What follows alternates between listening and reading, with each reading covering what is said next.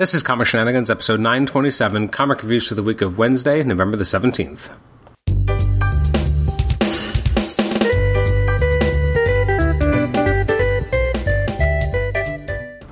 Welcome to the Comic Shenanigans podcast. This is episode 927. I'm your host, Adam Chapman. Today we're taking a look at two of the books that came out the week of the 17th of November. So as I speak, that's 10 days ago. So before we can really enjoy books that came out on the 24th, shouldn't we just go back just for a moment to the 17th and enjoy two of the titles that came out that week? Are you with me? I think you are. Okay. Let's talk, first of all, there was a number of good releases that did come out on the 17th that I'm not talking about in this particular episode. I want to give them some love just for a moment. So November 17th, we had, Aquaman The Becoming, issue 3. We had Batman Secret Files, The Gardener. We had Batman 117, Batman vs. Bigby, A Wolf in Gotham, number 3. I'm actually already behind on that. I only read it first issue. Blue and Gold, number 4. I haven't read any of it, and I really want to. I just haven't had the chance to kind of sit down and read it. But at this rate, I'll probably have either the full miniseries or a big chunk of it to read all at once, which in some ways isn't a bad thing. We got Dark Ages, number 3 by Tom Taylor. We have Green Lantern, number 8. We got Justice League, number 69. Kazar, Lord of the Savage Land. We got Kang the Conqueror, as that series continues. Haven't read that either yet. We got Moon Knight, number 5. I really like the first couple issues, so I'm excited to get caught up on that. We got new issues of Nightwing, Sword, Shang-Chi, Spider-Woman, Star Wars Dr. Aphra, Suicide Squad, Superman, Son of Kal-El. What else? The Darkhold, we got Wonder Woman Evolution. I think that's everything from the 17th, except for the two books I'm talking about. First of all, we have Amazing Spider-Man 78.BEY. It's essentially just a focus on the Daughters of the Dragon, although one I did find interesting and enjoyable. There's actually more Ben Reilly in here than I actually expected initially. So this is, again, focusing on the Daughters of the Dragon. So this is Colleen Wing and Misty Knight. It's more their book. It's written by Jed MacKay, who I'm enjoying on Black Cat, amongst other things he's been writing. You got Eleonora Carlini on art, with Federico Blee on colors, and virtual calligraphies, Joe Caramagna on letters. The Beyond board, I like that that's what they call them, is Kelly Thompson, Cody Ziegler, Saladin Ahmed, Patrick Gleason, and Zeb Wells. I think on the 24th, the first Spider-Man issue by Cody Ziegler came out. I believe that is true. I have not read it yet, but I believe that is true. This issue opens up with a kind of a prolonged training sequence for Ben Reilly. That was concocted by Colleen Wing, using Beyond Technologies, so they can kind of, again, train and do a lot of examinations and investigations on Ben Reilly, making sure he's ready in the field, etc. Which is interesting, again, to put him through his paces in this way.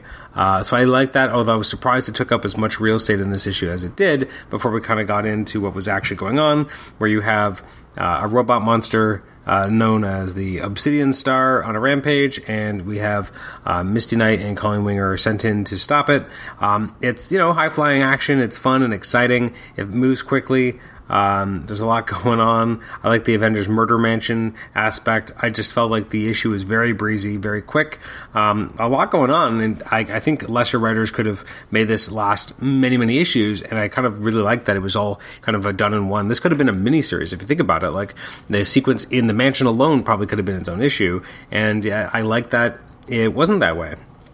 I actually very much enjoyed that. It was not a protracted story. You got a lot all at once. And again, they're definitely moving along the concept that we saw in the last issue, that was in the non-BEY issue, that Pulsar, or whatever her name is these days, Monica Rambeau, Photon, Captain Marvel, is working with the Daughters of the Dragon to kind of figure out what's going on with Beyond, which, if you've read Next Wave, which admittedly I haven't done in at least a decade, but I remember Beyond was involved there, so it makes sense that you're involving Monica Rambeau here as well.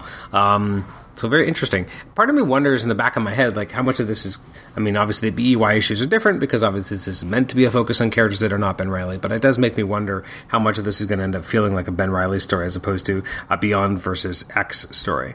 So we'll have to see. And last but not least, and second, but last and not least, is X-Force 25, which I really enjoyed. I thought we would get a little bit more kind of follow-up on the last two issues, which were heartbreaking, with Colossus when he killed the love that he'd been living with. I actually found that was almost a bridge too far with me. It sickened me a little bit. It was upsetting. Obviously, it was meant to be that way. It's meant to be a gut punch. It's meant to be a, not everyone's going to survive, things can happen type of moment, and it definitely succeeded in doing that, but it was rough. So I thought this would be a bit of a follow-up, and both good and bad, it's not. It kind of moves in its own direction. This is called The Edge by Benjamin Percy and Robert Gill on art. You got Guru FX and color art, and Virtual Calligraphy's Joe Caramagna once again on letters, with Tom Muller, as always, on design. I like how the development is continuing between Phoebe and Quentin, so we see a lot more of that here. We have Wolverine doing surfing on an adamantium coated surfboard, which sounds ridiculous, but it's actually pretty cool. I like that he kind of meets up with this, troop of surfers. It turns out that they have a very dangerous secret. I like the parallel stories here that ended up kind of dovetailing, because you have these children that previously in the issue Quentin Quire had brought Phoebe to. They all get a bunch of them get abducted. There's a baby heist underway. I thought the art in this was great. I thought the story was thrilling. It's a little bizarre when you have Wolverine surfing, but if you just kind of go with it, it is kind of fun and cool, and it makes sense that a guy like him who can heal from anything would push himself to his limits and want to try different things. I also don't know if I quite buy the fact that he can surf that well, considering how heavy he should be with a skeleton of metal. But I liked it. I thought it was a really cool concept. It was fun. It was a fun issue and quite enjoyable. So, I would say I definitely enjoyed it, I think, more than the Amazing Spider-Man issue. Not the same thing against the Amazing Spider-Man issue, just it didn't quite grab me in the same way. Looking at some books that come out that on the 24th that I'll be talking about on the next reviews episode, some of the releases include Aquaman, Green Arrow, Deep Target, Batman Reptilian, Catwoman, Checkmate, DC vs. Vampires, Deathstroke, Inc., Detective Comics, Harley Quinn, Robin, Superman 78, Task Force Z, The Flash, The Joker Presents a Puzzle Box, Director's Cut number 12. Let's see what else we got. Wonder Woman Black and Gold over at Marvel. We have books such as Amazing Spider-Man 79. We got Black Panther, Death of Doctor Strange. We got Hawkeye, Kate Bishop. I wonder why the timing of that seems so interesting. Hulk number 1, Iron Man 14. You got Secrets of the Avengers. I don't know what that book is.